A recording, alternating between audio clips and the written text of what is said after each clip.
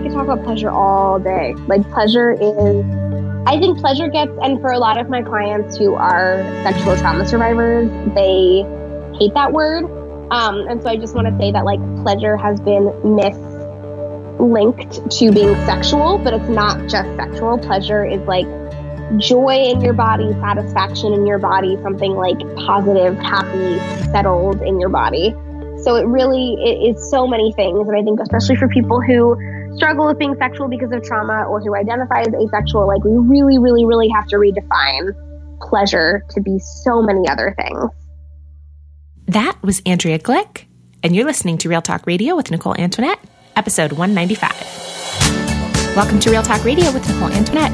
That's me, the podcast that's filled with refreshingly honest conversations about the wonderful mess of being human. This month, our theme is dating, sex, and changing the stigma around being single. But before we get into today's episode, I just want to say that I hope you're staying as safe and sane as possible right now. I know it is tough. For the folks in our Real Talk Radio Patreon community, I'm going to be hosting some virtual group co-working sessions over the next 6 weeks, which will hopefully provide support and structure for those of us who are working from home right now, or who simply want to harness some good collective energy to spend time on a personal project or a relaxing hobby, or just come to the co-working and read. It's a time that you can do whatever you want with. And for the folks who are pledged at the $4 per episode tier in Patreon, that's the group for whom I write my twice monthly essay series, Notes of Grit and Grace. I have committed to writing weekly instead for the next 6 weeks at no additional charge, in hopes of sharing some encouraging stories that can help us all feel much less alone in this time of self-isolation and social distancing. If you're interested in joining the Patreon community and helping to make sure that this show and my small business weathers the uncertain financial storm that is swirling all around us, I would love to have you. You can find everything you need to join at patreon.com/Nicole Antoinette. Okay, and now let's get into today's conversation with Andrea Glick.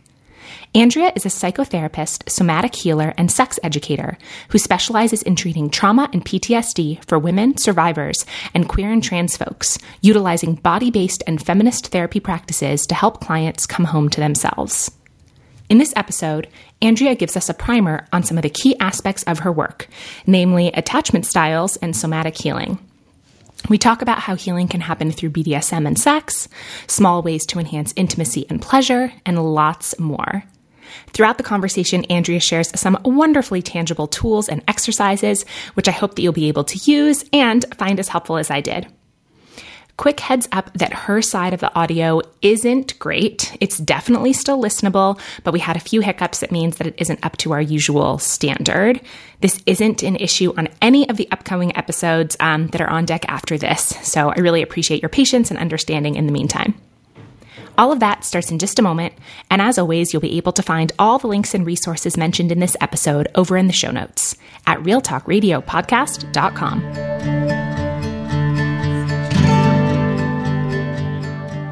All right, let's do this. Andrea, welcome to the show. Thank you for having me. I have so been looking forward to this conversation. There's so many aspects of your work and like the topics that you regularly dig into that I've been feeling really curious about personally, but also quite a beginner at. And I really love conversations where I know that I will like learn a ton. So thank you for coming on the show to teach and talk. Yeah, absolutely. I'm so excited to be here, and I love to hear that folks want to know about the things that I want to nerd out about. Yes. Oh my gosh. Nerding out episodes are the best episodes. So to start, for folks who aren't familiar with you, what would you say are some must-know things about Andrea? Like what's making you feel joyful lately? What does your, daily life look like? That kind of thing. Yeah, I love that question very much.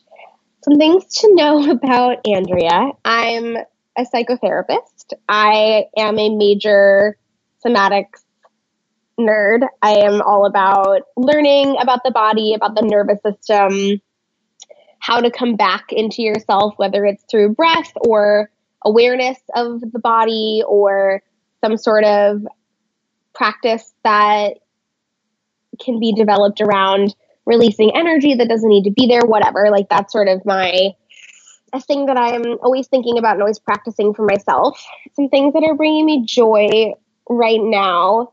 I've been really into cooking for myself as a way of doing my own healing work and healing my inner child, and having the way that I show up for myself be like opening the fridge and there's like all of this delicious, amazing food that I've put a lot of thought and intention into and like shared with other folks that I love. So I've been really joyful about that, specifically Allison Roman's recipes on the New York Times, for getting specific. And another thing to know about me, I live on occupied Lenape territory, which is colonized as New York City, but I am a huge nature person. And so I'm always trying to get my little slice of that whenever I can. Yeah, I grew up in New York and was not a big nature person as a kid. It's funny, it's something that I have become like obsessed with as an adult, and hiking and backpacking and all of that. And it's always funny to me, like how your upbringing can be so different from the things that you wind up loving when you're older. Yeah, no, it's so true. Actually, I grew up doing a lot of nature stuff. My like parents are really big hikers and backpackers and canoers and all that. And then I had my rebellion and I like moved to the city and was like, I don't want anything to do with that. And then now full circle, I'm like just trying to get back in the woods again. Yeah, I have been in Bend, Oregon for the last, I don't know, like 5-ish years. And there is so much good outdoorsing here. So yes, I hear you. Oh, amazing. That's awesome. So we're a few months into 2020 now. And I remember back, I think it was in December, you contributed to like a goal setting themed article that I can link to in the show notes on thehealthy.com, where you talked about the importance of setting goals that honor what your inner child needs or what your younger self needed but didn't get. And that was so interesting to me because I've never really thought about goals that way. And I was hoping that you could tell me a little bit more about that. Yeah, totally. I feel very resistant towards New Year's resolutions because they're usually really centered around like weight loss or eating a particular way, which is super activating for those of us that have had disordered eating or deal with body dysmorphia or anything like that. And just living in diet culture, I consider to be a huge trauma that we all experience, especially in childhood, but continually. And so when I was asked to write about that article, the things that I was really thinking about were like, okay, what would it look like for goals to be a way to feel good and take care of ourselves and not be a way to shame ourselves for the way that we have been doing things for the last year, or like find a goal that's centered around something like weight loss, which isn't, I believe, to be sort of wrapped up in our own recovery from trauma or just sort of the general, I would say, like wear and tear of living in this world that is often traumatizing, even if we aren't experiencing direct trauma. And so the thing I was thinking about was like, we have these younger parts that live inside of us. When we become adults, we aren't suddenly adults 100%. Like if anybody's ever like walked into a toy store and seen a stuffed animal and got really excited about it, or like if anybody likes to color, or if you like go back to your hometown and feel like a teenager again, like those parts of us are still very much within reach. We just don't really know how to listen to them. And so when I think about, like whether it's connecting with yourself or setting a goal for yourself, like kind of even how I was talking about, like cooking for me has been something that's been really joyful, even though it seems like it's this like basic thing. It's actually not. Like if my goal, quote unquote, for the year is to lovingly cook delicious food for myself that tastes good and makes me feel good and is like fun to do, that's something that I can do for my inner child that had, a lot of trauma around food and eating. And so how can the goals be towards recovery and not some impossible standard? Yeah, I love that. I feel like, obviously I've heard people mention, right, kind of inner child, inner kid stuff before. And I don't know why it's always been really hard for me to connect with it. I feel like there's some kind of a block around, how do I even like know what the inner child needs? I don't know. There's like something in that for me where I'm like, it makes sense and it sounds really lovely. And then I feel like I can't get to the next step. And I certainly can't be the only one that's in that position. So I'm wondering if you have any thoughts about that. Totally. Yeah. I talk with clients a lot about how they can get to know their inner child. I feel like looking at pictures of yourself when you were little is really helpful. and remembering what it felt like in that, if you can remember that memory of when that picture was taken. So maybe it's like a picture of you at school, it's a picture of you in nature, or a picture of you at in your family's house, and remembering how that felt to be that age, and just start to notice what that feels like physically, notice what that feels like cognitively, notice what sort of like feelings maybe coming up. So I feel like that's a really helpful way. Or even if you want to like write a letter to yourself at that age, again, looking at the picture is really helpful. So that's one thing. And then I feel like another exercise that kind of goes along with that is letting that younger part of you respond to the letter that you wrote. And this is like very classic inner child work. I did not make this up. Like this is something that folks have been doing in therapy for a while, which is to let your inner child respond with your non-dominant hand. And so you are writing in this way that looks very childlike, and it can really help us tap into that more childlike place. So that's one exercise that I find to be, or a couple of different ones that I find to be really helpful. And then another one is to kind of like set the stage with things that you really liked as a kid. So maybe it's like a TV show or a movie. For me, like watching Disney Plus has been really great. There's so many classics from when I was a kid. Or like letting yourself buy like a food that maybe you really liked as a kid, you know, like Lucky Charms or something, whatever, that maybe you either weren't allowed to have, or it was like a special treat, or you just liked as a kid. So like reconnecting somatically through food or media can be really helpful too, to just sort of like get accustomed to what that younger part feels like when they're more present. And then you can start to ask the deeper questions around like, what do you need? What did you not get that you need? How can I support you? Those are so lovely. Yeah. I like all of those ideas. I also, it's funny, I feel like I'm not this way anymore, but there would have been a time in my life where I sort of would have rolled my eyes at this kind of stuff. Like, not like I'm too cool for this, but sort of, right? And now to have come full circle to be like, nope, I will do all the things, right? Like, give me all the woo-woo things, give me all the exercises, give me all the whatever. So I definitely see, and this is the kind of thing too, where like I have to stop myself from overthinking of like, well, I think that what I would get out of this is X, or I think that the end result would be, it's like you have to actually do the exercise and not just like try to think your way to the end of it. Oh God, that's so true.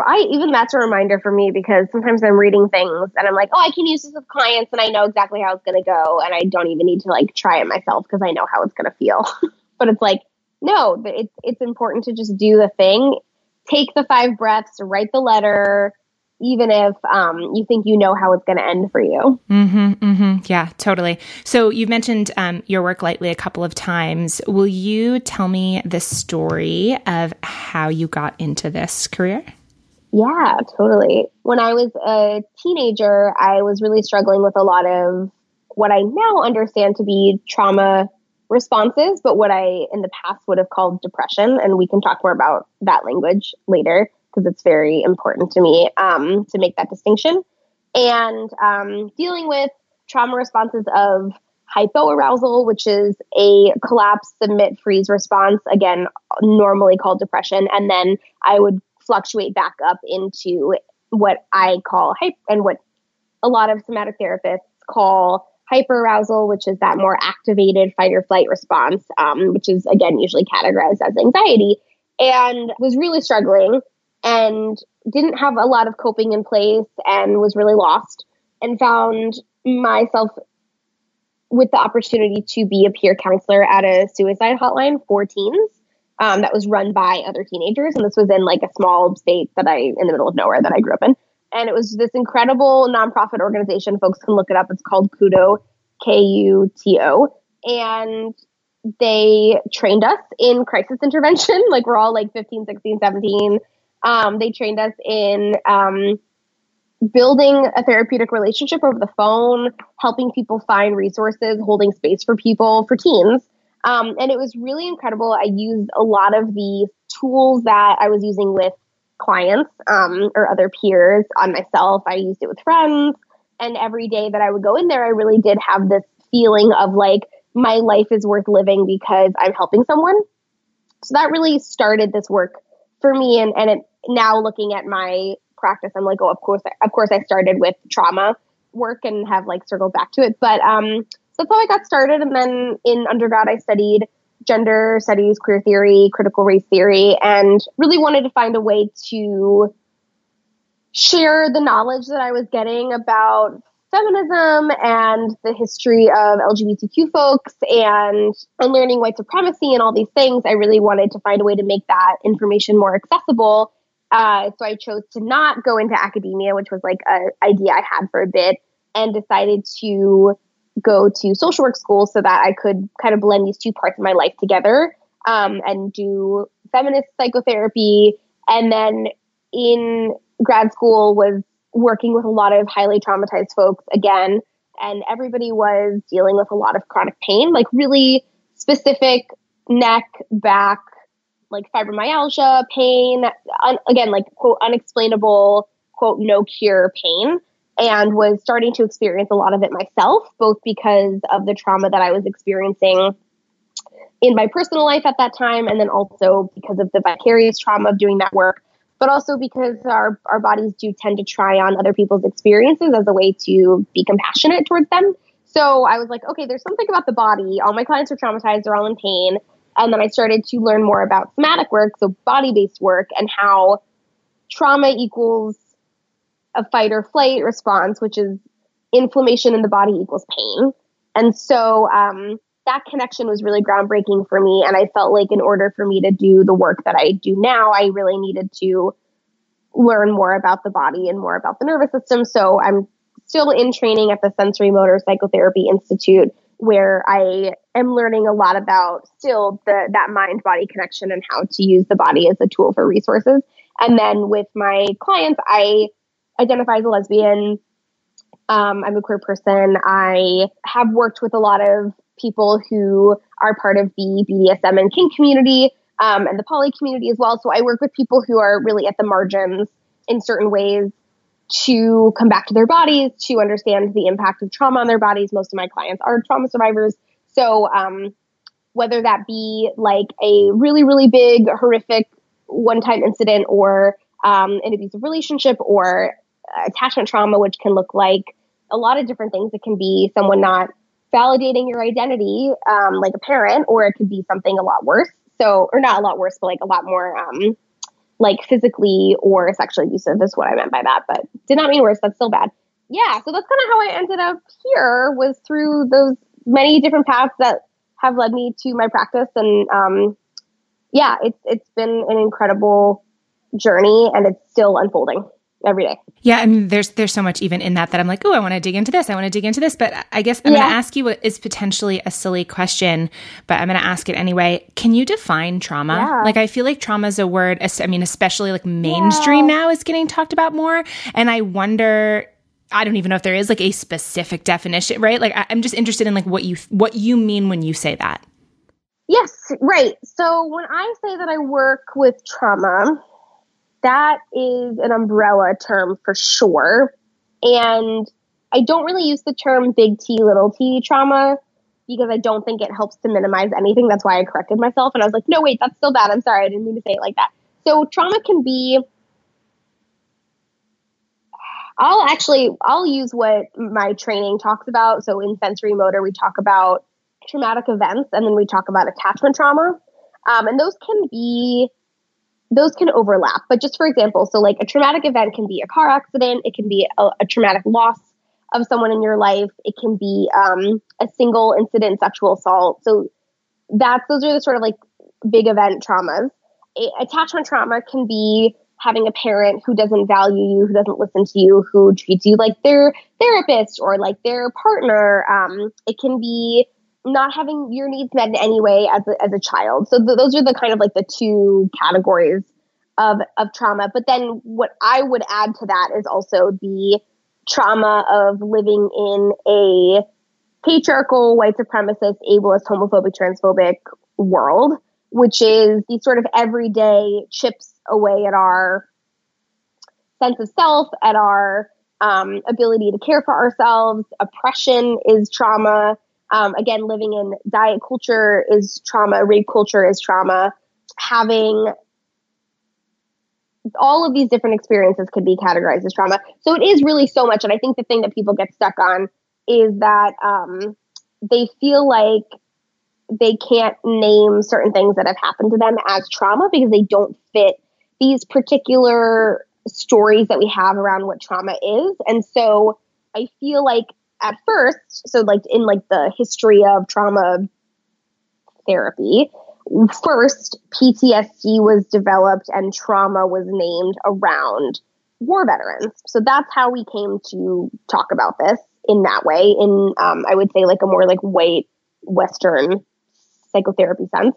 But that many, many, many traditions of healing in this world have honored trauma as being a part of healing and needing to work with spirit and with breath and with all of this. So just want to name that too, that I think a lot of times we lose that ongoing history, but that it took a lot of incredible, mostly women, to add rape to being considered a trauma in addition to being away at war. And then we kind of have these two categories of trauma. So trauma is either this or it's this. And it was very binary and it was very gendered and all these things. And then I think as the years have gone on, we've started to honor that trauma can look like a lot more things. It's not only just a car accident or a skiing accident. It can also be your parents calling you stupid, right? Mm-hmm. Like it can be a lot of things. It can be surgery, right? Like we don't really think about medical trauma because we're like, well, someone's helping you, but actually going under is incredibly traumatizing for our body and our nervous system. So essentially a lot of things are trauma. And I don't say that to like freak people out where it's like everybody has trauma, but to normalize everybody has trauma. Mm-hmm. So that's more of the way that I'll explain it to clients or anybody in my life, frankly. Yeah, that makes a lot of sense. And I feel like there's a couple things in that too that we will circle back to, but you mentioned attachment trauma, which made me think about something else that I wanted to ask you about, which was attachment style. And so I'm hoping that we can kind of pivot and talk about that because, I'm sure you have, but that sort of phenomenon where you've never really heard of something and then you hear of it and then you feel like it's everywhere. Has that happened to you? Yes. Yeah. I feel like that's attachment style for me right now, that I'm like, this friend's talking about it. This friend's talking about it. I'm seeing it everywhere on the internet. And so it's like an interesting thing where I feel like I've only recently begun like learning more about it. And so I'm wondering if you can kind of give like an attachment 101 primer. I don't even know if that's like the right terminology to use, but to sort of set the stage in which to talk about, more like relationship therapy type stuff. Yeah, for sure. The first thing that I always say with attachment stuff is that people really like to put people in boxes. I like this too. Like I love astrology. So like I'm here for this, but it's a way that we help make sense of each other, how we make sense of ourselves, how we feel heard and understood, how we feel validated in an identity, but it can also be harmful, obviously, in other ways. So I have a lot of like clients or friends or whoever in my life be like, what's my attachment style? As if there's only one that you can be. And the thing that I always say is like, oh, well, you're all of them. We're all of them. So we can have a dominant attachment style. And for folks who don't know literally what attachment style means, it is the way that we connect and we show up in relationship, the style of how we do that. That is very much based off of the relationships we had with our earliest caregivers. And the reason that I say we have all of the styles is that depending on the relationship, depending on where you're at in your life, depending on the other person's attachment style, different parts of us can come up. Usually there is a dominant part that, again, was nurtured in childhood, whether that be in a positive or difficult way, that takes over. So like for a lot of people, they find that they're more anxious, which means that they're more preoccupied with the other person's experience. There's more of that hyper aroused energy of like needing closeness. If things don't feel okay, it can feel really devastating and triggering, needing a lot of reassurance. Or more avoidant, which is the more like distance is safe. I'm like independence is safe. Closeness is scary. If somebody needs me too much, that's a huge turnoff. I need a lot of time alone. And again, like I've just laid out this binary for you, but there's no way that everybody is either one thing or the other, just like with gender, sexuality, like all of these things. So we can fluctuate between those places, or we can be in the middle, or we can be, more skewed to one side. Our partner can be more of the anxious partner and we're more of the avoidant. And then as soon as they become more avoidant of us, we become anxious. So we really, really do hold all of these parts. I really do encourage people to not like stick with one and be like, this is who I am all the time. Like, it's okay to say like, I am more anxious leaning. That's how I'll put it. Or I'm more avoidant leaning attachment wise. And then there's folks who are anxious avoidant, which again, I would kind of argue is everybody, honestly, but those are folks who do tend to fluctuate between anxious and avoidant more quickly. And the way that that's different than like just holding all the parts of different attachments is that for those folks, it can be really confusing to feel one way and then moments later feel the other way. So like feel really close and feel like you really want closeness and closeness feels good. And then all of a sudden be like, I need this person to like get the hell away from me. So that's kind of like an attachment 101. And I think another thing that people get wrong about attachment styles is that it's because of your parents.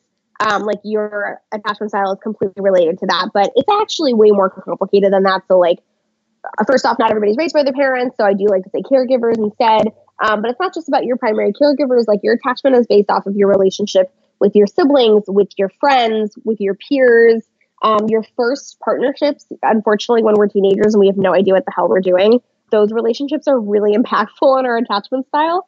Sorry, everyone. And so, like that's another component to attachment. Our first really serious relationship really impacts our attachment style. We really do carry the wounds and the narratives and the energy from those past relationships with us. So it really is more complex than just like your parents like effed you up in this particular way and then now you're this way forever. It's like, no, we actually are all of these parts, and like we are these parts because of so many different life experiences.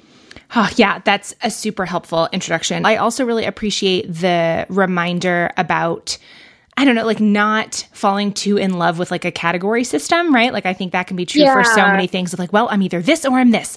And I agree with you that there's that very human compulsion to want to like understand yourself and understand each other. And it can feel like such a relief when you learn about something that does explain like, oh, I'm this way because of this maybe. And like there can be some relief in that. And also like, I think that there can be a tipping point where then that itself becomes a cage or a trap. Yeah, absolutely. Or that like we start to inhabit that identity when it's like an attachment style isn't an identity. It's just a part of us that gets really scared sometimes.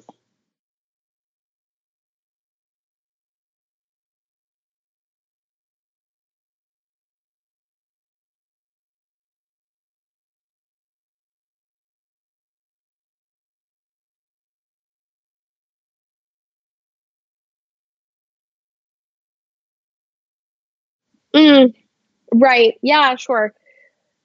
I find it's really helpful to locate why those attachment parts come up or like why the anxious or the avoidant part is more dominant. So like rooting that in like childhood experiences, past relationship experiences, I find that to be really helpful. And then whoever you're in relationship with, whether it be coworkers, friends, family, lovers, partners, whoever, talking about that. Because if there's some sort of issue in the relationship, something's coming up, communication or figuring out time spent with each other or other partners, if you all are opening up your relationship, sex, intimacy, whatever, it does usually come back to attachment. And so having those conversations with the people in our lives, putting it in the context of that is really helpful versus like, I'm thinking about like the work that I do with relationships and with couples. And there's like this, I don't know why we get stuck in this loop, but we do. And I'm like, okay, well, let's bring in your like childhood experiences, your past relationships and your attachment styles. And then like, boom, all of a sudden, everything makes a lot more sense. Mm-hmm. Yeah. So looking at it, like you said, as like a root. Okay. So maybe this is why this is happening and like using that to understand like current relationship dynamics. Yeah, totally. Right. Okay. Yeah, that makes sense. So it seems like this attachment style work is like central or at least sort of to like the overall relationship therapy that you do. Does that feel accurate? Yeah, definitely. Yeah. So I do a lot of work with the Imago theory, which is this idea that our caregivers create this composite image of an imago, this idea or person or like feeling of home. And then we go out and we look for someone who's going to feel like that imago. And that is why we can often find ourselves dating similar people or like, again, stuck in these patterns with people. And so when we bring the consciousness of like, okay, what am I trying to fix through? What am I trying to heal from my childhood wounds through this relationship? Then that's why I'm picking this person. Then it helps us bring a lot more consciousness into the relationship. Yeah, that's interesting. Can you give me like some kind of example of that? Of what an Imago session looks like. Or I guess like when you said, oh, okay, I'm trying to heal this like through this relationship, I guess like I'm just looking for an example of like what that might look like. Oh, yes, absolutely. Right. So like if someone is feeling like their partner doesn't accept them, and then they look back at their childhood and kind of realize that they've never really felt accepted by their parents, for example, then they might pick people to be in a relationship with who really just don't understand them or don't value them, and are trying to have a corrective emotional experience of finally being understood, finally being valued. And so the kind of turning point in that relationship with that person would be this person being like, I see you, I value you. I didn't understand how wonderful you were in this particular way, or I didn't fully understand the complexity of you in this particular way. And then now I do. And so then that would kind of shift, that would heal that wound that person was bringing into the relationship. And so the thing that's really complex about that is we can either keep picking people who are going to keep hurting us in the same way, or we're going to pick somebody, end up in a relationship with somebody who can either hurt us in that same way, or we can have a transformation where they can help us heal something. And that doesn't apply to relationships where there's any sort of toxicity or abuse, or there has to be a lot of safety and consciousness in a relationship for that transformation to happen. So I just want to name that, because I think a lot of times in abusive relationships, people will use this really shaming language like, well, you picked this person, where it's like, no, actually this person like thought they were getting into a relationship that was going to be full of love and is actually really abusive, and that's not their fault. So I don't use that to be shaming for people, but that in the context of a like healthy and conscious relationship, we may uncover that we've picked somebody who can either hurt us or heal us in this particular way. Yeah, that's interesting. It's funny as you're talking. I feel like this is a very natural impulse that I'm like, let me dissect all of my own things. Yeah, totally. Yeah. Yeah. So I'm really interested in this kind of like topic of the relationship therapy work that you do, particularly as it relates to sex, which I know you mentioned like BDSM earlier, and I think we'll probably dig back into that. But I guess before that, it would be wonderful to hear about some of, I don't know, maybe like the concrete tools that you love to teach when it comes to helping people communicate more deeply, more effectively specifically about sex and desire. I feel like once I was talking to some people, like in the community, knowing that this themed month was coming up, like, okay, we're going to, talk more about sex, about relationships, that type of stuff, which obviously we've talked about on the show before. But, it was me asking, what do you want to hear more about? And this came up a couple of times from a couple of different people of like the communication aspect around it, right? Not specifically the like sex itself, but like more about communicating about desire, like potentially even around like rekindling desire. And so I'm wondering if that's something that you are open to talking about. Yeah, absolutely. So communicating, there's actually a really helpful tool in Imago therapy, which is this dialogue of letting the other person, there's a receiver and there's a sender, and the sender makes an appointment with the receiver to give information. And the receiver doesn't offer any sort of advice or suggestions. They just listen, and they ask clarifying questions to make sure that they're understanding what the person is saying. So the clarifying question would be like, oh, can you like say more about this particular part of this so that I like can get more information about this thing? It's like, oh, can you like, you said this and this and this. Did I get that right? And then you can ask a clarifying question about what the person said, but you're really just letting them speak from their heart and just listening and making sure that they feel listened to and understood. And I feel like that is such a huge communication tool that a lot of us could really learn a lot from, because oftentimes as someone is talking, we're formulating what we're going to say back, or we have suggestions about how to fix something or make something better, when sometimes the person just needs to be listened to. So I feel like with desires, with fantasies, with like pieces of sexuality that we want to explore, we don't really get the experience of a safe container to talk about that in ever in our whole lives, because we're ashamed about being sexual, and we're like especially shamed about having like a kink or a fantasy or whatever. we're like sold this sexual script that we're supposed to follow forever of like, this happens and this happens and this happens. So creating a space to just listen. So like asking questions like, can we make an appointment for you to send me some ideas that you have? Or like if the person is the sender, like, can we make an appointment for me to like tell you some things I've been thinking about? And then we can make an appointment at like a later time when like it's your time to talk. So that's one thing is I feel like to create more communication that's more of a back and forth. That's less of a back and forth and more of a like creating space for one person to really go deep and explore some things that they may not feel safe talking about in like a quick conversation, or a conversation in which they know the other person is going to like come back with like a suggestion or something that they want to say. So really making the space to openly communicate and like really unearth all of that. So that's one thing that I feel like can be really helpful is making intentional space in that way.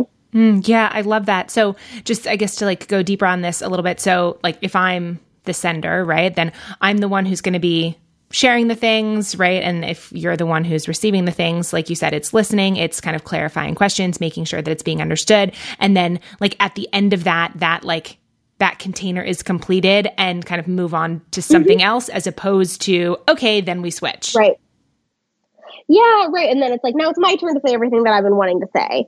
And where like the person has like the space or like the evening, like tonight is a night that like so-and-so gets to share. And I mean, I think it is possible to do the dialogue back and forth, like maybe like 30 minutes, but it can be really nice to just let somebody have their own space to really communicate. I think also like if people have a lot of shame around their desires and fantasies and they need a little help, like specific questions. So for some people, like having this open-ended time and space isn't going to feel good because they may need more specific questions to like feel like they can answer them. Then maybe like coming up with a set of questions for a partner, or like deciding on a set of questions with each other that you might want to ask, like, what is a fantasy you never thought you would tell anybody about? Like maybe that person wouldn't offer that information unless they were asked that specific question by a partner. But I do still think that the imago piece of like not offering any feedback or like just affirming the person, like, I hear you, I hear that you said this, that sounds, like, I'm really glad that you felt like you could share that with me, and not like jumping to making a plan or offering any advice or sharing their own thoughts about that unless the person has asked for it. Mm-hmm. Yeah, I feel like I could see how this would be really helpful, particularly for someone like me who, I feel like I talk fast and think fast and like love engaging in back and forth conversation. I mean, obviously, right. I talk professionally. I have a podcast for my job. So I think that there is something that's really freeing in like, I imagine as like, I'm putting myself in the position of being like the receiver, right, on this, that of just being able to fully listen and not have to come up with something to say. And just, I think sometimes just because you can come up with like a quick response to something, or, let's say you do think on your feet really well, right, that type of thing, doesn't mean that you wouldn't be better served by taking some space. And I forget that sometimes, that like not everything requires an immediate response. And sometimes like what can come up if I, whether it's like research or conversation, right, like ingesting whatever the information is or whatever's being shared and then sitting with it for a while and then coming back to it, like just that little bit of pause can open up so many things that wouldn't have come up if it was just like rapid fire, like back and forth, bing, bing, bing, bing. Yeah. And you're not really mindful. You're not really creating space for your partner to share. It's more of like the fast paced, lots of information world that we live in. Mm-hmm. Yeah, no, I love that as an exercise. I appreciate you giving, specific like tools and things. I feel like already you've shared a couple of things that anyone listening could be like, okay, I'm going to go try this at home, right? Which is like great and super actionable. And I love that. I'm wondering, and it doesn't have to be like I said, a specific tool, but I am interested in sort of the subset. Obviously, we've been talking about communication and sex. What about when you're working with folks who are struggling with a difference in desire? Mm-hmm. Yeah, totally. Desire discrepancy is really, really hard. I feel like it's usually in my work related to some kind of trauma that's happened, whether it be like sexual or physical or something like that. So when that's the case, it's usually about the like making space for the survivor to feel safe and loved, even if they can't be as sexual as their other partner would like. And coming up with other ways for folks to be intimate with each other. And then for a lot of clients of mine, and I'm not saying this is like always the solution, but opening up the relationship can be really helpful. So like if one person has a much, much higher sex drive than the other partner, it can be helpful to have that other person be able to experience that with other people.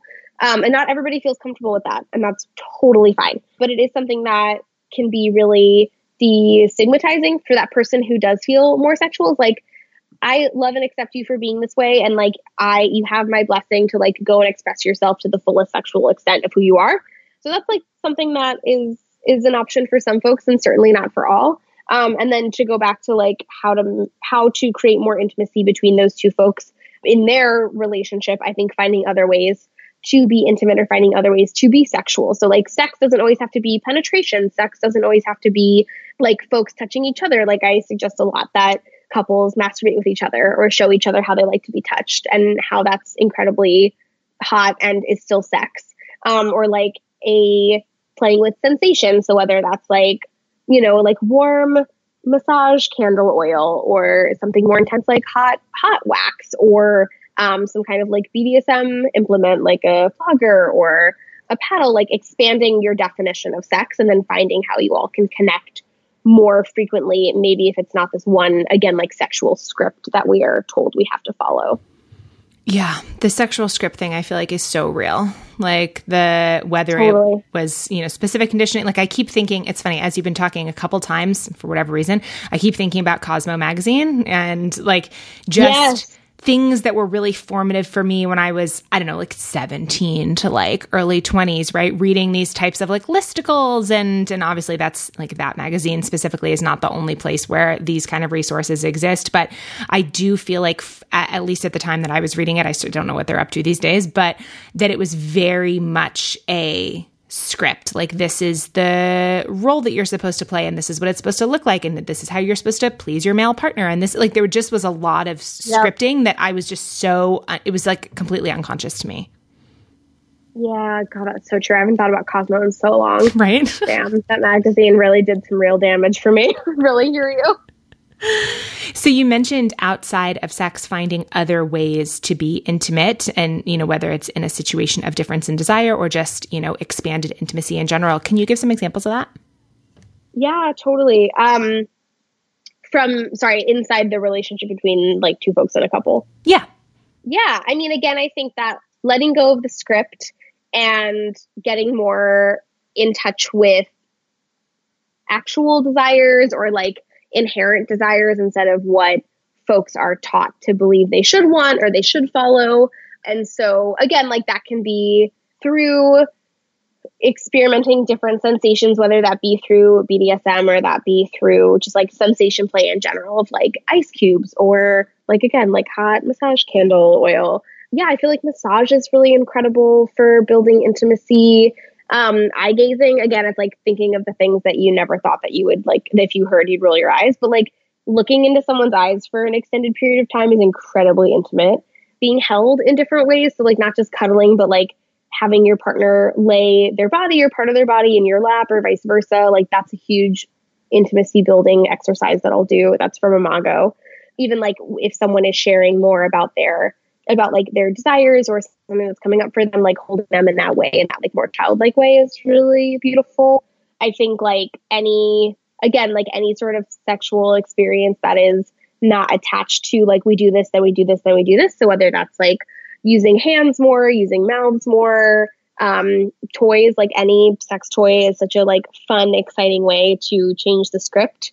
And within BDSM, there's like truly just so many different ways to experience intimacy and sex, whether it's like having your boots cleaned and shined or using rope or taking on a particular role. Like there's really is so much in there that I think that people who've been sold this particular like heterosexual vanilla we do this, then we do this script really feel like isn't for them, but it really can be for everybody. Mm-hmm. Yeah. Okay. So let's go into this a little bit. You just touched a little bit on BDSM. Can you perhaps define that for anyone who's unfamiliar? Yeah, absolutely. So BDSM stands for bondage, discipline, sadism, masochism. Sorry, dyslexia. I was like, what comes next? And essentially being restrained, being in a power dynamic, experiencing pain, giving pain, any sort of like power play. Although like what I always say and what like many folks who are BDSM educators say, like there's always power in relationships. And it's so, yeah, like any sort of play that involves power, restraint, pain, going into another state of consciousness, experiencing sensation, dynamics of different roles, whether that be like dominant or submissive, or like even, you know, like teacher or student, like any sort of role. And I think that a lot of folks are probably playing around with a lot more of this than they realize in sex, whether it's like unnamed power dynamics or like unnamed fantasies. But yeah, but I think that there's really a lot within BDSM that can help folks build intimacy that we don't really talk about enough. Mm-hmm. What do you feel like are some of the more common myths or misconceptions about BDSM? Oh, God. Yeah, that it's like you want to do anything kink related because of your trauma, as if that's something bad. Like as if wanting like to heal through like somatics and intimacy is a bad thing. But like you only want that because you're so messed up from your trauma, or that like I feel like 50 Shades of Grey really put out a bad, in some ways, a really like bad rap, where it's like it's always like a dominant man and a submissive woman, where it's like actually like queer people have always utilized BDSM. Like there are so many women who are dominants and so many men who are submissives. So many people who don't even identify as men or women who engage in BDSM. Other myths, I feel like, yeah, like I think the main one is like if you are kinky or if you are into BDSM, like something is really, really wrong with you, or something really bad happened to you when you were little. I feel like those are the big ones. Mm-hmm. Yeah. I mean, I feel like we see all of that in different forms of pop culture, like all of those different, everything you just said, I feel like will resonate with someone, not necessarily resonate because they believe it, but like that they have heard or seen something that supports that. Yeah, absolutely. Totally. So I'm interested for you how you, and not necessarily like came to see it differently than that, because I'm not really even talking about like the myths, misconceptions, but you've mentioned a couple of times how it can be a way to build intimacy, even perhaps like a way of healing. And I'm interested in like that connection. Yeah, definitely. Yeah, a way to build intimacy. I mean, it is such a vulnerable and intentional and being in your body practice to do with someone, where when we can do what Cosmo told us to do, we're very much not oftentimes building intimacy. We're not being vulnerable. And so I feel like that's one component of it. And then for the other healing component, for trauma survivors or for any of us who have had to leave our bodies or dissociate, which is honestly most of us, whether it's like on our phones or traveling or being in the hospital, like we all have experiences of having to leave ourselves. And BDSM really does invite you back into your body. You kind of have to be in your body so that you can tell your dominant if like the impact play is too intense, or to communicate with your submissive about like how they're feeling. Like they're always or like if something is off, like it really is the dominant's role in a lot of ways to be attuned to their submissive to make sure that like everybody's still good. So like there's all of these invitations back into the body. So that's healing. And then for some folks, engaging in particular dynamics, for example, like a daddy girl dynamic or like a mommy girl, boy, what have you dynamic, is really healing for attachment-based trauma. For folks who've experienced more like single incident trauma, whether that be like a sexual assault or something like that, like a lot of folks have fantasies. It's in fact like the most common fantasy is to like recreate or mimic something like that. And so that rewrites that narrative. It puts the survivor back in the driver's seat around that particular experience. It helps people make sense of what happened. It eroticizes something that was incredibly traumatizing, which again, like takes the power back. So there is a lot of complexity here. And I think that a lot more folks are interested in this than have felt comfortable sharing, because it again got categorized as like, oh, you only like this because you have so much baggage, or you're so like effed up, when it's actually like we make sense of what has happened to us through storytelling and through feeling physically and emotionally. And this is another way to do that. Yeah, well, anytime something gets a stigma around it, right, then, okay, maybe we don't want to associate with that. And like you said, that there's probably a lot more folks that want to experiment with this in some way. It doesn't have to mean in something that feels like extreme for them, right? But experiment with like anything that you just said in some way, in a way that feels safe, but probably wouldn't associate themselves necessarily with it, right? Like there is something there of, okay, there's potentially something here for maybe not everyone, but for a lot of folks. Yeah, right, exactly. And like, if this isn't for you, that's fine. It's not the only way to heal, like by any means. Mm-hmm. Yeah, but I do like this sort of expansion on ways to heal. I think that it can be easy to become like really, like short-sighted, right? Like, okay, the only way to heal, almost like a different kind of script, right? In order for me to heal, it has to look like this, and that's it. And what happens if those things aren't working for you? And I appreciate the different tools and, options and stuff that you're sharing of, okay, this is something that could be explored. This is something that could be explored. Just that reminder that, if there's more than one way to get from point A to point B, essentially, I think is what I'm saying. Absolutely. Yeah, totally. There really, really is. I mean, I guess so. With that in mind, will you talk about what somatic healing therapy is? Yeah, absolutely. So somatics, meaning of the body, being one with the body. It is therapy that talks about or incorporates the body into sessions. So whether it's like talking about where you feel an emotion in your body, or letting your body move or express itself in a way that it needs to in order to better regulate, or to experiment with what it feels like to do something differently in a session, to understand the impact of trauma on the body, to understand the nervous system, to use the body using sensation and memory to process trauma. Like somatic therapy can be so many things. I think the more that I do it and the more that I learn, like somatic therapy can be like getting on the floor and stretching as you talk about your week. Like it just is about, are we including the body? Is the body in the room with us, or are we just like two floating heads in a room?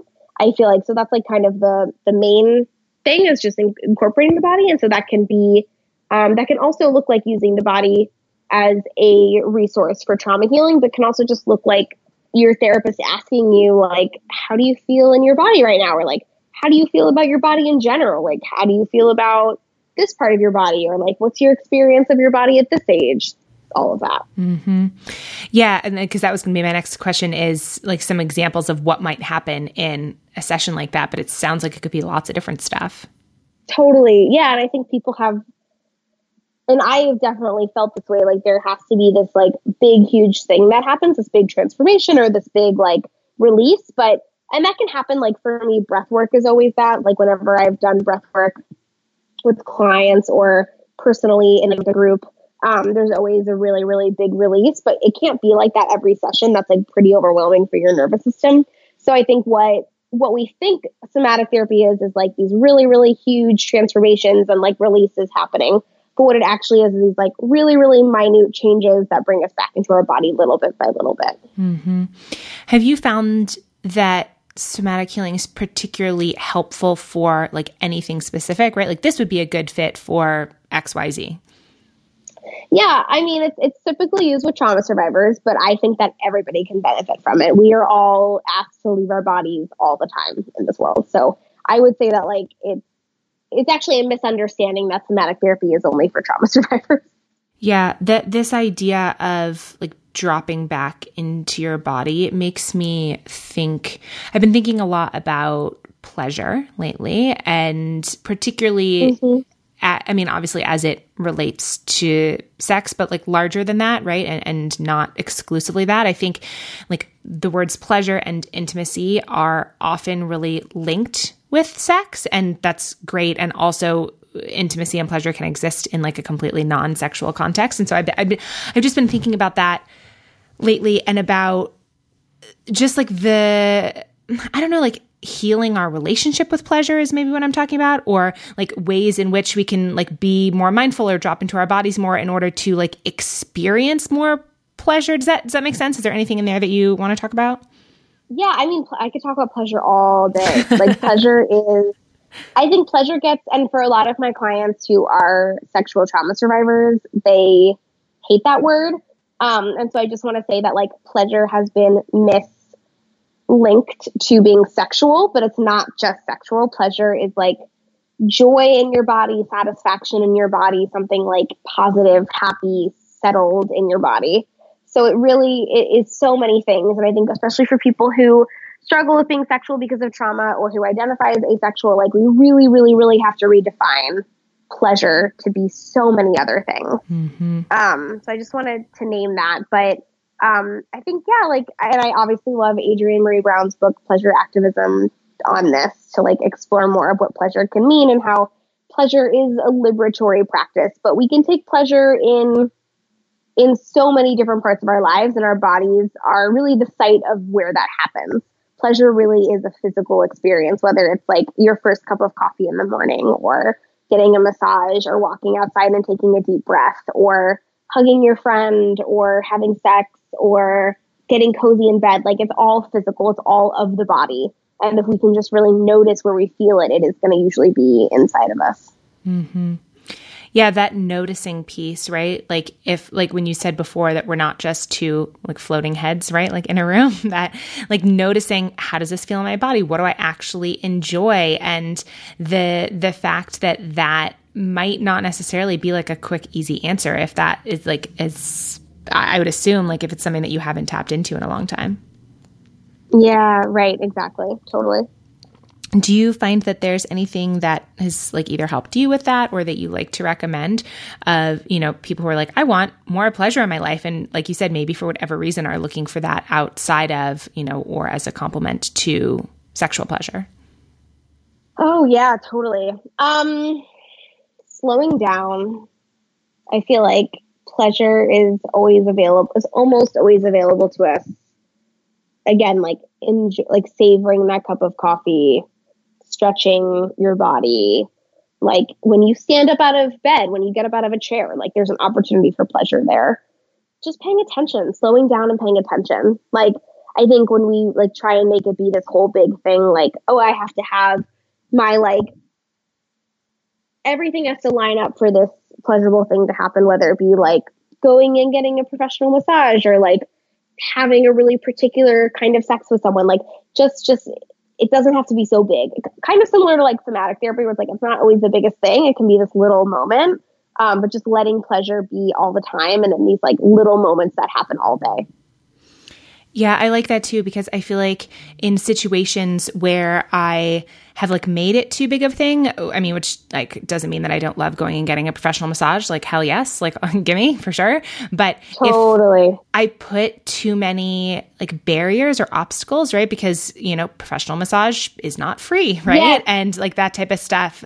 If I say like, okay, like pleasure has to involve like jumping through all these hoops, right? Or that like this specific partner has to want to have this specific sex at this kind of time, or I have to have like the money and the time available to go get a massage, right? These types of things. Like you said, it almost disconnects me from all of the available joy and available pleasure that is smaller and a lot more accessible. Exactly. Yeah. Yes, yeah. Totally. I think of it in 2016, I started long distance hiking, like backpacking, and I had never done that before. And a lot of stuff changed for me during like through that experience. And one of the most impactful things, which is one of the smallest things, was how much I love showering, which is like like how good it feels to like step under hot water for me. I feel like it's like my biggest joy. And now, obviously like between long hikes, I would have thought that it's something that I start taking for granted again, the way I take for granted, like, oh, there's food in the fridge or there's water here, like that kind of stuff fades. But I don't know what it was, like ever since like summer 2016, every single time I get in the shower, I have this moment of like, oh my God, like life is so good. Yes. God, that's so true. And you like get back from backpacking and your first shower is like the most incredible experience. And like being able to carry that into every shower, like why not? Yeah. I took a shower right before you and I started recording, and I literally got, and it was so hot. I'm like, oh my God, like being alive is just the best thing. It's so good. Totally, it is so delicious. Yeah. What are some of your things like that, like just every day, but like real deep pleasure? Yeah. Coffee. I have 1 cup a day, and I put crap ton of condensed milk in it, and it is just so beautiful and delicious. And I have this one pink mug that I love so much. Like that is just like starting my day with that like pleasure, and like it's just perfect. There's nothing better. Stretching, like moving my body in a way that feels good, like actually feels pleasurable, and helps me feel connected. That's a big one. I have so many like massage tools. I cannot recommend people enough to like start a little collection of different like foam rollers, yoga wheels, like massage balls, and like use it on yourself. Like you deserve to feel good. We have the ability to make our bodies feel good. We don't need another person. We do need other people, but we don't have to go get a professional massage to feel good. What are like other, I have a weighted blanket. It sounds so simple, but it's really not. Like getting under that at night, I just feel so grounded and cozy, and there's like really nothing better than that. And yeah, journaling. I do journal pretty much every day. That feels like a really nice, delightful thing to do for myself, and like looking back on how things were a year ago or 2 years ago, and like getting to reflect in that way is really, really helpful, and it just makes me feel very connected to my life. Yeah, I love the sort of just like regular everydayness of all of these examples. And yeah. I feel like I used to be someone who, I don't know, like put pleasure off maybe, but like it's a thing that has to be earned, or it like exists at like the end of this hardship, and not to say that, you know, like little self-bribes and stuff can't be helpful to get through things that are harder that you don't want to do. But I am like consciously the last couple of years, particularly lately, trying to remind myself that it's something that I can have every day, and it doesn't have to just be like a once in a while thing. Totally. Yes. I think that's the thing is like my friend Victoria Albina, who's like a totally amazing breath worker, she always says like her like hashtag is "this is how we heal," and she'll like post it with like doing laundry or like making chicken stock or like these little things, and it's like it's in my head all the time. Where I'm like making my bed, and I'm like, this is how I heal. It's like showing up for myself, making my bed, and like making sure tonight when I get home I have something cozy to crawl into. Like it really is in the little things. It really is, whether it's somatics or it's inner child healing or it's taking pleasure. It's actually in the small stuff. Mm-hmm. Yeah, I totally agree. So part of this kind of like pleasure conversation, I think, is mindfulness, right? Like acknowledging, like noticing, like what makes you feel good, right? Doing that kind of stuff. And so I guess pivoting a little bit when it comes to bringing more of that mindfulness into our sex lives, do you have a few, let's call them like homework assignments, so to speak, or like exercise or things that you love to give people who are looking for more of that? Yeah. The like yes, no, maybe lists that sex educators usually recommend, which is just like a list of different sexual activities. I do find that to be helpful for sure to do with a partner, to do with yourself. But I add this other layer of like, can you go through it and notice in your body why you want to do those things? So like when you like check yes for like hair pulling, is there like a warm sensation in your head, or is there like a pink light in your core? Like what tells you that you want to do that? Do you feel pulled physically towards like that piece of paper as you see it? Like what is the physical sensation behind that desire? So like I feel like that's really helpful with getting mindful about like, when does the body say no? When does the body say yes? And another mindfulness activity, I mean, I think that breathing during sex or BDSM play is really, really helpful. So whether you're like breathing with your partner or your partner's instructing you to breathe, it really brings us back fully into our bodies. And if our mind is going anywhere, or if we're getting stuck in any stories about like, oh, I have to come soon, or like, do I look okay from this angle? Like all that bullshit. If we're breathing, we do tend to occupy our minds with the breath. Yeah, I want to go deeper into something you just said about breathing. You said, or if your partner's instructing you to breathe. Will you say more about that? Yeah, I feel like during BDSM play, it can be really helpful for the dominant to remind the submissive to breathe through any sort of like pain play, or I guess really anything, as a way to either like stay in their bodies or be able to be more communicative about like how they're feeling or what they need.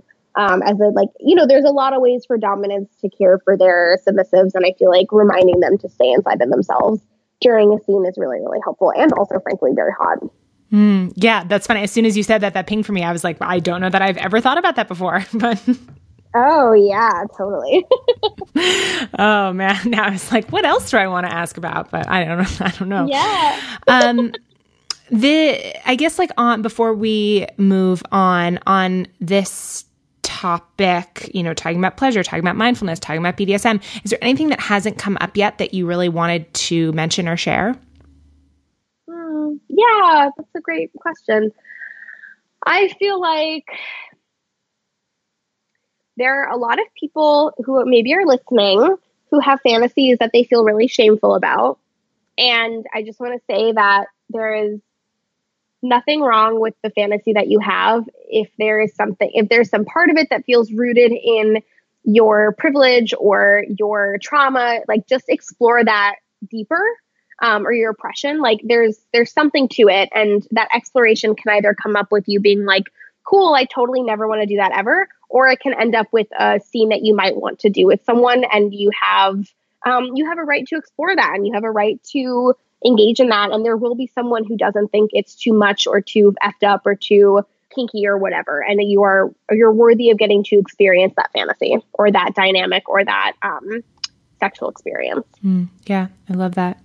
When you just referenced or said, there'll be someone that doesn't think that, that's too much or you're too much, it reminded me of some of the reframes, I guess I'll call them, that you've been doing on Instagram lately. The instead of this, try that. And it made me think of the one of the instead of the I'm too much type of thing. And I guess that comes up for me because, that's something that I've struggled with a lot, this feeling of being too much or being told that I'm too much.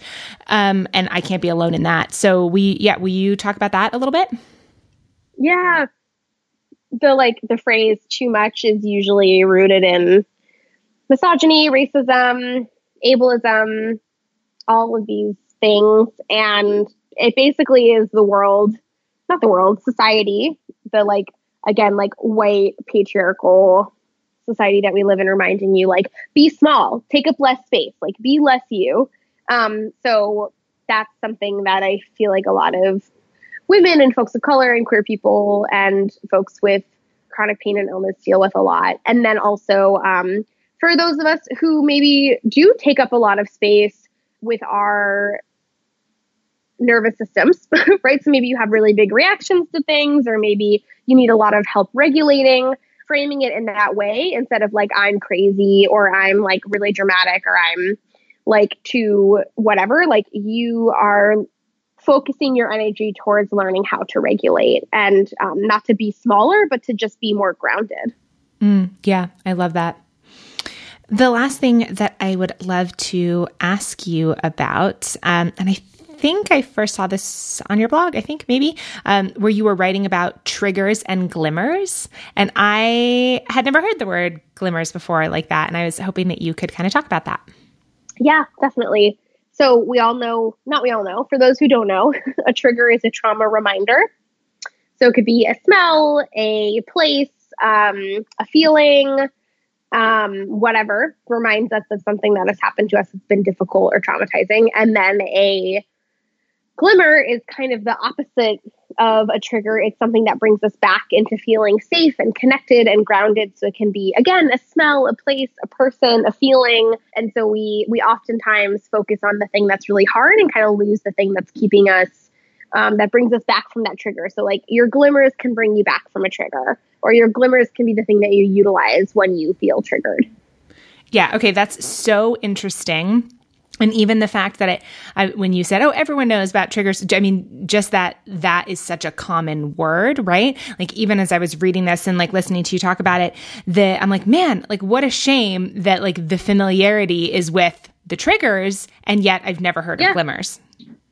Yeah, exactly. Yes. I think it's a pretty, it's definitely more of a newer term. And I first read about it in Deb Dana's incredible book, The Polyvagal Theory in Therapy. Okay. So I'm interested in just learning a little bit more about, I don't know, maybe how you use glimmers, or is it the type of thing where like, I think about it in my head as like a toolbox or like the things that can be consciously developed. I don't know. I'm just like interested in hearing more about it. Mm-hmm. Yeah.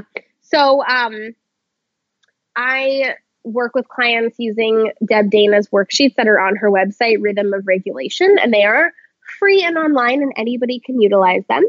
And she helps us lay out what our triggers are and then what our glimmers are using those worksheets and using the polyvagal ladder, which is this ladder that at the top is the safe and social connected place. Below that is the fight or flight sympathetic response. And then at the bottom is the dorsal vagal shutdown. And so identifying what our triggers and our glimmers are. And then the next worksheet is, what do I need to get out of shutdown? What do I need to get out of sympathetic? And what do I need to stay in safe and social? And what I'm saying will make a lot more sense when you're looking at the worksheets. But that's the way that I help clients identify those and apply them. Yeah. And I can link to those worksheets for sure in the show notes.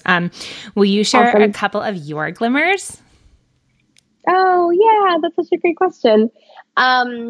Nature, lavender, heavy blankets, tattoos. Tattoos, yes. Good food, Totally. Yeah. Big, long hugs. Yeah. Yeah, I've been thinking about like maybe what mine are or different things. And I think that the way it's like operating in my mind, I don't know if this is true for you too, it's similar to what we were talking about pleasure, right? Like if I'm experiencing a lot of pleasure in my mind, that's like the opposite of like a triggered state. Exactly. Totally. Yeah. So it's something that it's like either like a lot of pleasure. I've also been thinking lately about the word delight, which I don't use very much, right? Like this is like finding something like delightful, right? Like that energy. I am like wanting more of that in my life too, of things where it's like just like it kind of that like light and joyful. Yeah. Oh, that's so beautiful. And the poet Ross Day has a really beautiful poetry book called The Book of Delights. I know. I just got it from the library. I was on the wait list for it for such a long time, and it just became mine like last night. So, yay. It's so exciting. It's such a good book. I love that book. So that is definitely where my brain is at for sure. I think that's a good place to start to wrap up. But obviously, we've bounced around a bunch through a bunch of different topics. Is there anything that you like either wish we would have gotten to, or just kind of anything that you want to, we do still have some time left, but anything else that you wanted to bring up? Oh, I guess we've touched on nature a couple different times, but I just want to add that one of the biggest ways that our nervous systems can regulate is through nature.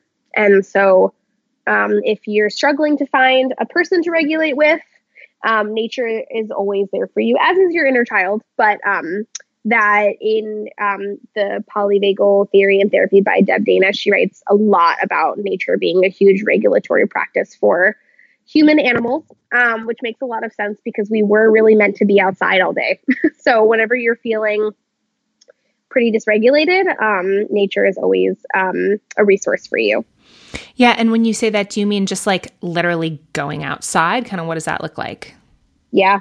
Going outside, paying attention to plants, paying attention to animals, breathing outside, noticing what the weather feels like on your skin, walking to water if you're close to it, taking a hike if you're able to.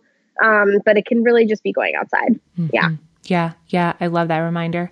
And then right before that, you said, if you don't have another person to regulate with, what do you mean by that? So we regulate through people, ourselves, animals, and nature. And not everybody has someone that they feel like they can soothe or calm themselves with. And so if you don't have that, you do always have yourself, and you do always have nature, and maybe you have an animal companion to regulate with as well. I think that in our very couple-based society, we are not taught to utilize those other resources as much, but they are available to us. Yeah, that's such a good reminder. I also have been thinking too about ways in which I have been taught to deprioritize relationships that are not like the couple partner, right, relationship, and that, that I don't want that to be the case, right? Like that other types of relationships for me are equally important, and I, want that to be the case. Yeah, no, that's so true. And for a lot of folks, they struggle to find those relationships even outside of romantic partnerships. So remembering what you do have, even if it's not, external with another person in that way. Yeah, I love that. Remembering and also like you said before about pleasure, that kind of stuff, remembering the things that are free, that are more easily accessible, and, that it doesn't always have to be this big thing. It doesn't have to be your dream relationship or weekly massages or any of these things. I think that there's something really comforting and grounding in what you're saying. And, the reminder of going outside is very welcome. Yeah, absolutely. So the way that we end these episodes are with a series of community questions. So there are 8 totally random questions that everyone this month is answering. If you are down to answer 8 random questions. Yeah, let's do it. How are you taking care of yourself lately? What does that look like? I am taking care of myself through cooking, as I've been saying a couple times in this, through moving my body, through breathing, through very new meditation, 30 seconds, but I'm trying it every morning. Eating breakfast, only 1 cup of caffeine in a day, and not drinking alcohol. Love it. What are some of your favorite ways to show up and care for other people? Checking in on them, texts, voice messages, hugs, sharing a video or a meme or something that makes me think of them. Cooking for people. I do a lot of that. Yeah. What's one goal that you are currently working toward, or maybe a project that you're working on? I am working towards doing less. Yes. Love it. I love it. What is a recommendation for something to binge watch? Oh, Euphoria on HBO. I have not seen this. Seen that yet. I have not. Oh God. Everybody needs to see Euphoria. And probably unsurprising, also Cheer on Netflix. Yeah. I watched the first one of that. Okay, perfect. Cheer and Euphoria. Yeah, it's so good. Okay, so this next question seems very appropriate since we've talked about food and cooking a bunch.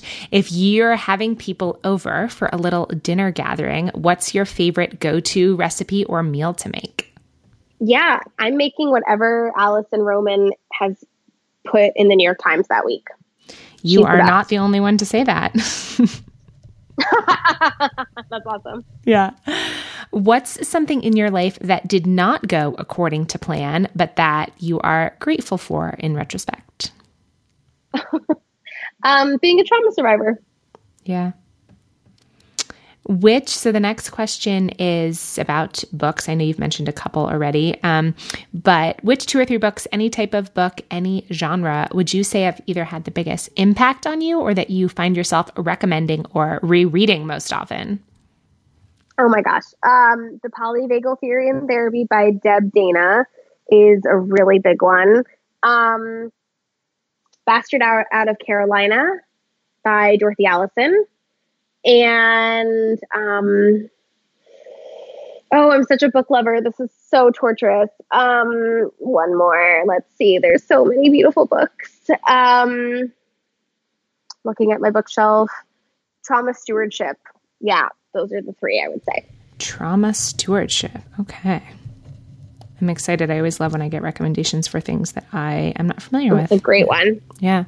So the last question, if you could leave our community, the listeners, with one call to action, what would it be? Maybe a question to ask themselves or a small action to take?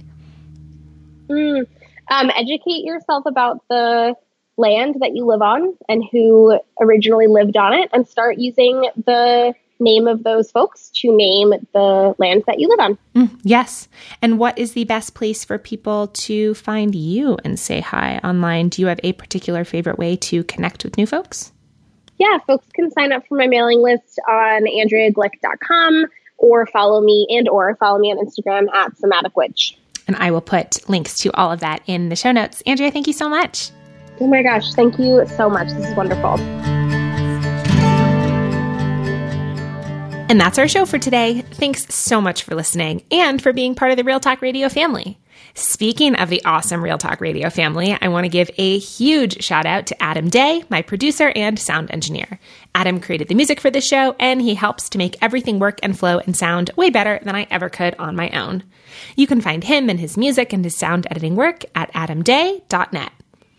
And as I said way back at the top of the episode, this is a 100% listener-supported show.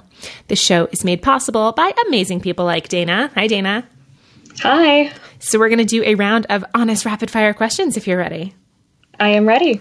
What is your favorite pick-me-up or self-care activity after a particularly hard day? Ooh, I just moved into an apartment that has like a decent bathtub again. So for me, it's totally been like an Epsom salt bubble bath kind of thing. Yes, that is absolutely my activity of dreams. And that feeling of, especially if you haven't had a bathtub or if you haven't had a great one, having access to a great bathtub again is like a very, small but amazing pleasure. Yes. Yeah. Mm-hmm. What are a few of the qualities that you most look for in your friendships? I think I look for a lot of realness, like a lot of honesty. And I feel like I've made all of my closest friendships through those moments of like mutual vulnerability, or not to be too dramatic, but like mutual suffering, Mm-hmm. My closest friendships are, I made when I was working like a terrible retail job. And so I feel like that like realness was sort of what pulled us all through that experience. Yeah, totally. What makes you feel really loved? I would have to say when people cook for me, and it's a little bit of a projection of my own, like my giving love language. But I just really feel like food is a really amazing medium for sort of like expressing emotion and love. And so I totally love it when people cook for me. I know. I feel the same way. It's like such an incredible thing when someone else does that for me. Right. Yeah. What makes you come alive? What are you doing when you are feeling most alive, most like yourself?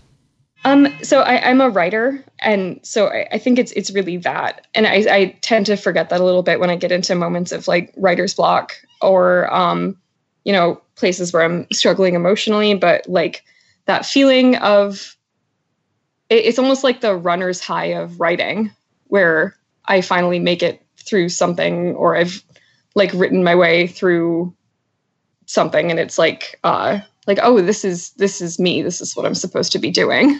Yeah, that feeling, especially in kind of first-person writing storytelling, when I write something that I get to the end of it and I feel like, oh my God, this is true. This is exactly what I wanted to say. This is exactly the way that I wanted to say it. It's almost like this pressure release valve, right? This pressure valve release of, oh my God, like there's something in that feels so good. Yes. Yeah. No, exactly. Mm-hmm. What's one topic that you would love to hear more conversations about on the podcast this year? So I've heard you ask this question before, so I tried to think about it a little bit in advance. And it was sort of hard because I feel like one of the things I love the most about the podcast is just that a lot of times there are like topics and episodes that like I never would have been able to come up with. Yeah. And so I had to learn something new from a totally different perspective. So it was kind of a hard question. I come from like a totally like recovering Catholic kind of background. So any episodes where we start to touch on like sex and relationships, like that's obviously not new to me as an adult, but like is just like really beneficial to me. I feel like is filling this hole that was created through like my early education. Mm-hmm. And then I also feel like I've been thinking a lot about sort of like the self as it relates to having come of age with the internet. Yeah. Really important, broad topic right now. But like I'm reading Gia Tolentino's Trick Mirror. Yes, I read that last month. Right. Yeah. So you know what I mean. Mm-hmm, mm-hmm, mm-hmm. Yeah. Yes, I do. That's a good topic. It's a good idea too for something to explore in a conversation. I'm going to make a note of that. Thank you for the suggestion. Oh, yeah, of course. So you're a member of our Patreon support squad, which means that you're one of the people that listeners can thank for making this podcast possible, since you have made a small and powerful reoccurring per episode pledge that helps to fund the costs of producing the show and paying the guests. And I would love for you to share why you decided to support the show. Sure. Yeah, of course. I feel like in all of the media that I consume right now, I'm really looking for sincerity. like sometimes sincerity comes at the cost of depth. And this show has never been that. It has always been very sincere and very deep. And I feel like it really is one of the, like, I love what you say about sort of putting your money into what you want to see more of in the world. And this is definitely something I want to see more of. So I love to support it for that. I appreciate that so much. Do you want to share where you live and maybe a social media link if people want to say hi? Sure thing. I live in Minneapolis, Minnesota, and I'm not on there super regularly, but I do have an Instagram. It's dana.jean.spider. Nice. I love that. And to everyone listening, if you love the podcast, if you want to help keep it going, if you want lots of bonus content, plus other fun opportunities and extras, just go to patreon.com/Nicole Antoinette to make your pledge of $1 or more per episode. Your support is what allows the show to continue, and it'll be a lot of fun to get to talk to you, to get to know you better once you've joined our community. So, as I always say, until next time, here's a big virtual hug and a reminder that we're all just doing the best we can. And no matter what, we're in this together.